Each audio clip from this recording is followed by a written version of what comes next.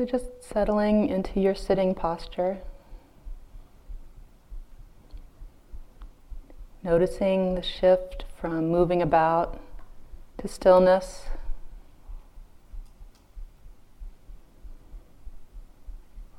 Allowing the body to be as comfortable and stable as possible.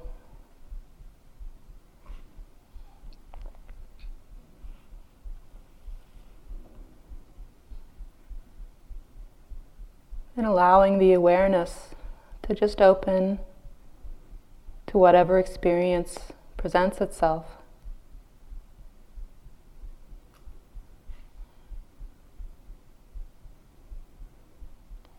Awareness of the quiet in the room here.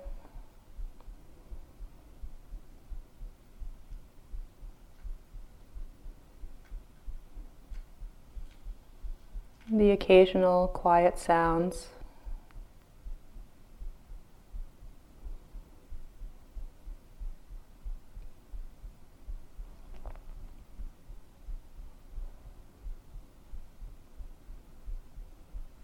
The sense of the body sitting.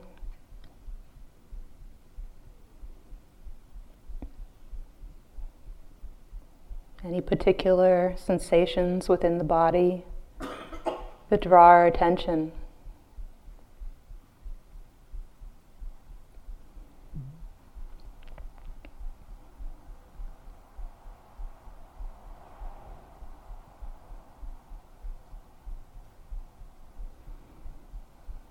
Our sense organs just automatically detecting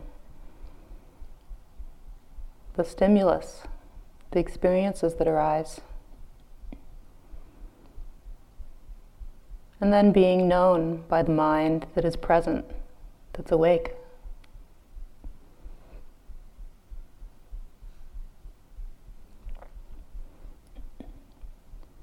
It only takes the gentlest, simplest effort in any given moment to connect with what is being known.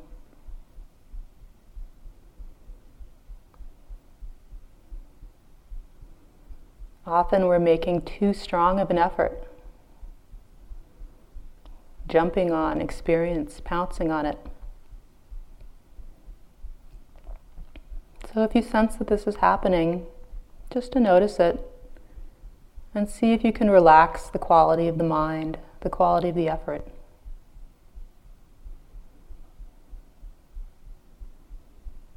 We can think of the effort that it takes for a butterfly to land on a flower.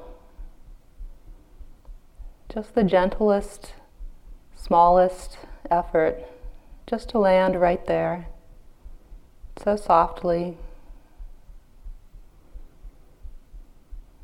without disturbing the flower at all. And it's the same quality of very gentle, simple effort that we make just to touch the moment's experience, just to barely land on it and register it.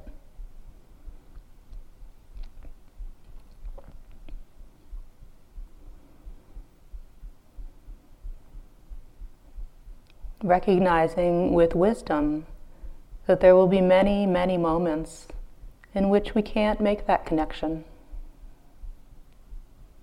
There will be moments when we're lost in thought, the mind wanders, and that is completely natural and normal and beyond our control. Just another thing that the mind does. And it doesn't impede our progress in our practice in any way.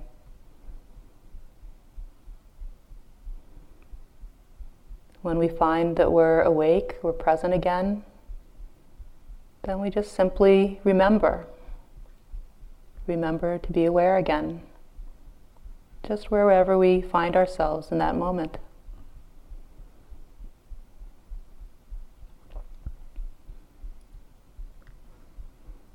There will also be many moments where awareness is present, but maybe not with the quality of clarity or precision that we think is necessary. We may be aware that the experience is vague or fuzzy, not clear. There may be awareness present, but just in kind of a general way, not very precisely connecting with subtle or small phenomena.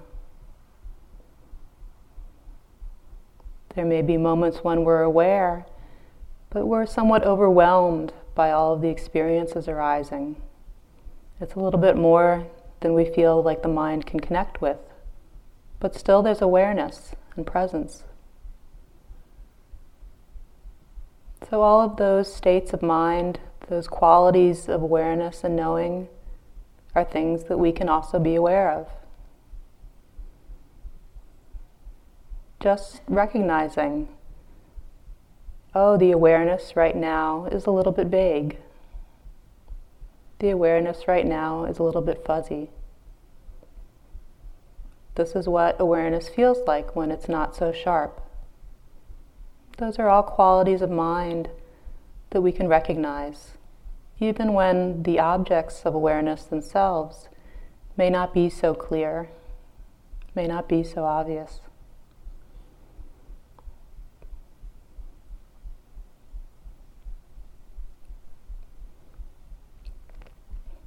And if we notice ourselves looking for or trying to manufacture a certain quantity or quality of awareness, leaning into the moment, trying to force it to be a certain way, that too is just a perfectly natural function of mind that can be noticed. Just noticing, oh, this is what the mind feels like when it's craving. This is what the mind feels like when it's filled with hope or expectation or longing. All of those just more mental states to be recognized and known.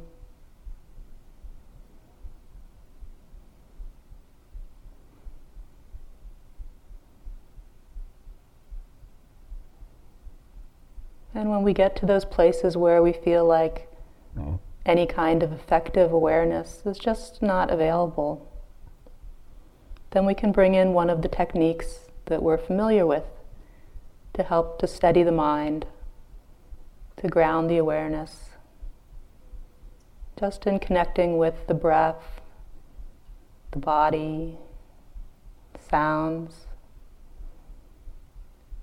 whatever we've learned from our experience is helpful.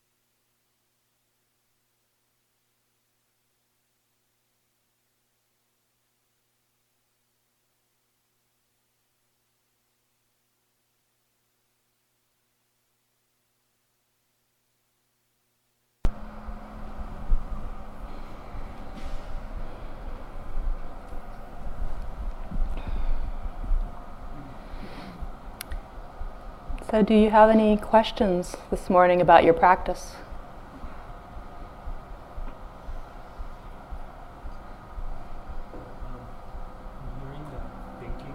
hearing that thinking is a hindrance, and I was wondering, is there any qualities of thinking that can support insight on and off the mat? So you're hearing that thinking is a hindrance. From the instructions. And is there any quality of thinking that can support practice? So thinking is not a hindrance. It's not included in any of the lists of hindrances. Things like craving, aversion, difficult energetic states, high or low energy, doubt are hindrances. But thinking itself is not a hindrance. It's just a natural function of the mind. That's what the mind does. The eyes see. That's what the eyes do. If we have our eyes open, if they're working, if there's light, then we see. It's just what the eyes do. And it's the same with the mind. The mind thinks. If the mind is working, it's in good health, and we're conscious, we're awake, then the mind thinks. That's what it will do. So we don't need to struggle with that. What we're working with here is just becoming aware of that thinking, just as we become aware of the seeing and the hearing and all the other sense experiences that come into the mind. That being said, there are places for skillful thought in our practice. And I spoke a little bit about this last night in terms of skillful aspiration. So one of the things that we do here is that we do the metta chanting. That's a form of skillful thinking, cultivating that intention of opening the heart. And we do that consciously, mindfully. So it's very different from being lost in thought or indulging thought. It's a kind of thinking that we take up very deliberately out of wisdom, with the understanding that is going to be supportive of strengthening wholesome qualities of mind. And there are a number of examples of that. So at times we may set the aspiration that our practice may be of benefit to all beings, connecting with that wisdom, that wholesome intention in the heart. And there are many times also, as we all see, in the course of our practice, we kind of develop our inner Dharma teacher.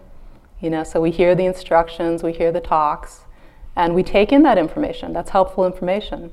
That's part of the path. Is the first step on the Eightfold Path is wise understanding, skillful understanding.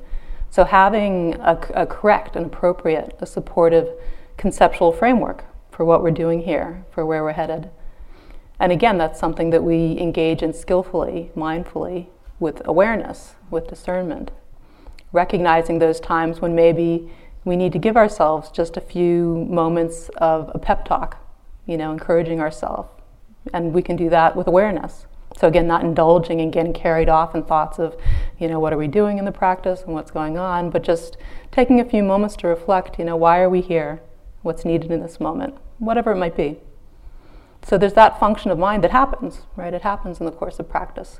And again, that's fine. That's what the mind does. Just to include it. We do it with awareness. We do it with discernment. Does that help? Yeah. Okay. I have one more question. Okay. It's when I get really concentrated, I feel like I'm quietly drowning in my saliva. So is there anything you can suggest? So when you get mindful, you feel like you're quietly drowning in your saliva. That's something that happens. What's the experience of that like? I keep wanting to, swallow and suck it. Okay. But then that takes me away from concentration. And yet, I guess it's a form of concentration too. I just don't like it. I think you've touched upon the key there, yeah. This is something that the mouth does. And it's a quite common phenomenon. I remember going through periods of, having that constant kind of swallowing impulse coming up. Anybody else having that or had that? Yeah. It's not uncommon. So it doesn't need to be a distraction, just like anything else doesn't need to be a distraction. In fact, if we get interested in it, it can actually be quite fascinating. That's something that's actually just a normal function of the body that we don't normally pay attention to. So can you get interested in it? Notice those sensations, kind of the elemental sensations of the saliva in the mouth. There can be warmth, tingling, pressure, all sorts of sensations. You can notice the feeling tone of it. Initially maybe it's okay, and then there comes a point where there's a feeling of it's not okay anymore. I have to do something about it. So noticing the craving coming up, noticing if there's a thought, noticing the impulse to swallow. And then go ahead and swallow and notice, what does that feel like? All the contraction in the throat, and noticing if there's a point where then it feels okay again, there's relief. So all that whole process, something that we can include in the practice. It doesn't need to be any kind of a distraction, just like anything. Yes? I have a question about indifference, and I know it's important to not confuse it with equanimity. And I guess I wondered whether it always has like a negative quality, like aversion in it. Like, how does it differ from like a lack of interest in a topic? Okay, so the question is about equanimity and the difference between equanimity and indifference? No, it's really more about recognizing the quality of indifference specifically. I feel like I don't quite understand it. Is it, does it have an element of aversion in it all the time? Like, I feel like, sometimes one isn't necessarily interested in, like, is a direction of practice to become, like, more interested in sort of everything, or? Mm-hmm. So it's more about distinguishing what's the particular characteristic of indifference, how to recognize it when it arises. Whether it kind of, I guess, differs from apathy, or whether the terms are used kind of interchangeably. Mm-hmm. Well, to some extent, it's a matter of our own kind of particular idioms, and how we conceptually define different states of mind, and that's going to vary a little bit for each of us. So it's perfectly fine. One of the things that we're doing here in practice, it's kind of like we're developing our own personal catalog of all of our different mental states, and that will vary a little bit from person to person. So to some extent, I can put it back on you and say, well, look and see in your own experience, what do you notice about these different flavors of disconnection? And in general, we could say that indifference it's kind of a subtle form of aversion. There's this little bit of distancing, of pushing away. It's not nearly as dramatic or as obvious like as anger or fear, where there's this really dramatic, no, I don't want this. It's just a little bit of a subtle putting up a barrier, forming a disconnect between ourselves and the experience. But that's different from intellectual boredom or mental disinterest, where there just may be a certain topic that the mind's not interested in. Indifference is really about the quality of the heart and the connection with the experience in the moment. So whether we're opening our attention, whether we can embrace the moment's experience, whatever it might be, regardless of whether it's particularly appealing or interesting to us on more of an intellectual level. So it's a heart connection rather than the intellectual connection. Yeah. Okay. Yeah. The description of the violence was broader than my previous understanding. And in listening to it, I thought part of what was being described was a major part of what I think of as my personality. Clarify an understanding. I believe it is that the conditioned baggage of my reactivity is what's falling into this category of violence, as opposed to some more core part of the self. This sort of a little bit fuzzy on it. It sounds like you've got a good understanding of it. And there's one teacher that when asked, well, what are we? He said, well, we're the collection of all of our bad habits. And when asked, well, what do we take? There's this idea of rebirth in the Dharma. What do we take with us from one life to another? He said, all of our bad habits. So, there's a way in which, we could look at our personalities as being the collection of all our bad habits. But it's also important to remember that those are just impersonal forces of mind. We're the ones that put that concept on it of personality. what is personality if we really look? Is there a personality? And this is a very fruitful area of investigation. What are we beyond all of our bad habits? What else is there? What really is the nature of this thing that we call me, that we call personality, that we call self? And this is part of the ongoing investigation that we're doing here. Just what's in there and what really makes us up. So, in the West, we have all sorts of kind of psychological concepts about, how the self is constructed and, the ego and all these different parts of the self. But here we're really looking to go beyond that, to just see those concepts, if they come up, for what they are. They're just ideas about what we are. And to look into the heart and mind and see directly, what are we really? What is this experience we call me really composed of? What's its true nature? And that's something that takes time to reveal itself, so we don't need to answer that immediately. We're gathering all of the data, all of the information here that will allow us eventually, in that moment of insight, to really see, to really penetrate through to what is this thing that we call me, I. Does that help? Yeah.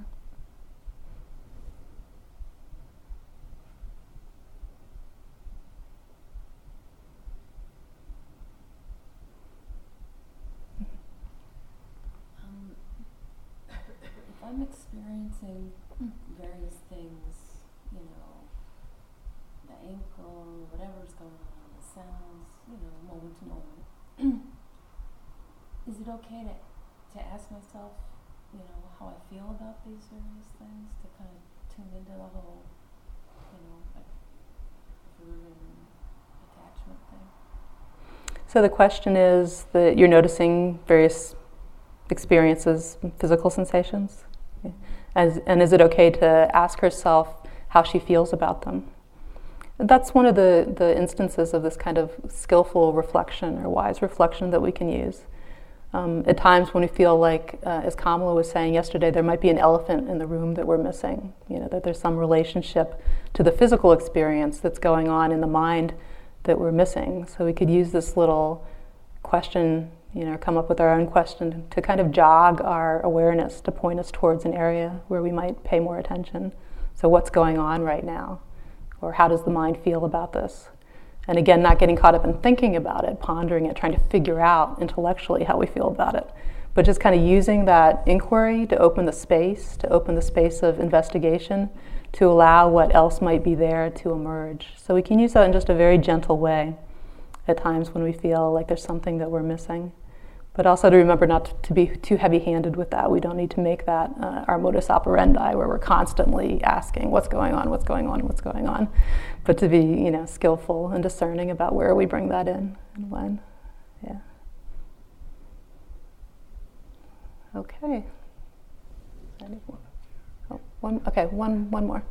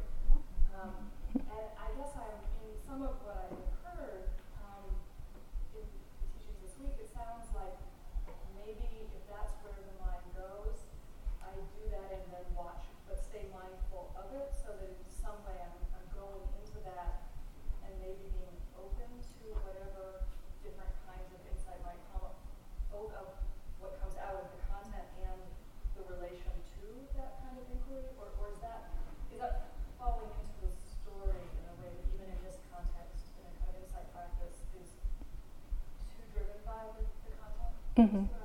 Yeah. So did everybody hear that? No. Okay, so the question is about, as we're sitting and we're kind of still and we're quiet, the mind can start to really put together the psychological pieces of our life. We might start to have some insight into our relationship with our mother, or some past trauma, or whatever it might be, right? And what's the place for that in this practice? Is that what you're asking about? So there are different levels of insight that we can have, and that kind of personal psychological level is one of them. And just as you're describing, and again, that's a very common experience, I think, that as we're here and we get quiet, we start to get more clarity about how our minds are wired and the effects that our past history and all of our conditioning have had on our lives. And we might start to see really interesting connections and get that kind of psychological insight into why our minds are wired the way we do, things that have been hanging us up, places where we might be able to grow more on that personal level, that individual level. And if those thoughts come, then those are just thoughts to be known as thoughts. So here, as at other places that you're describing, it's not to indulge in those thoughts, not to deliberately engage in those thoughts. They might go on anyway. It might happen just naturally, and that's fine. But just to keep that within the realm of awareness, not getting drawn into deliberately engaging with them. Just noticing them come and go and change as they are, noticing what emotions they might give rise to, feelings in the body. Just keeping them right there within the realm of our awareness, just something else to pay attention to. And they'll do their thing. And it may be that after the retreat, those are things that we then do want to engage with consciously and deliberately and consider and bring into our lives. But here's not so much the place for doing that. We want to keep them really within the realm just of awareness, just as another phenomena that arises and passes. And there's another level, the deeper level of Vipassana insight that is also available to us here. This is why we're keeping everything within the realm of our awareness, just seeing things as they are. And this has to do more with the universal level of insight.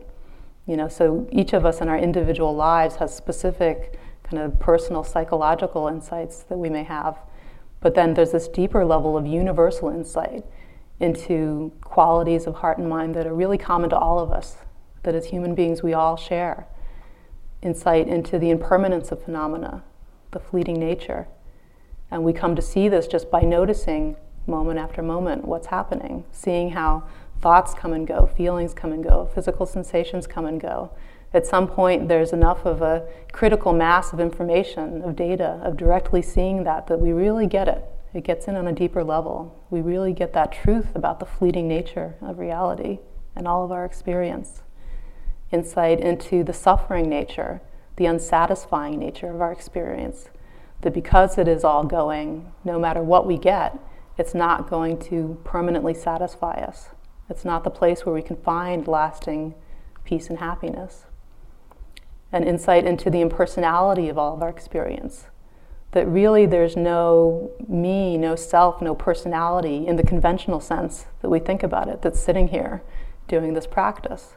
It's just impersonal phenomena, functions of body and mind, arising and passing, and that there's not this organizing principle of me in the way that we tend to conventionally think about.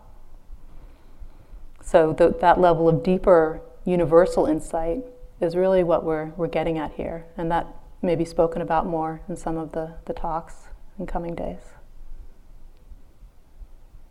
So, another day of practice. Carry on. Those people who are seeing me, can they watch the door and come right in after one leaves? Kamala asked that those people that have interviews with her, if you can please keep an eye on the door, and when the person before you comes out, then you can just go right ahead and go into the room so that we can keep things moving along. But Winnie will come and retrieve her her interviewees. So you get to experiment with different kinds of interviews.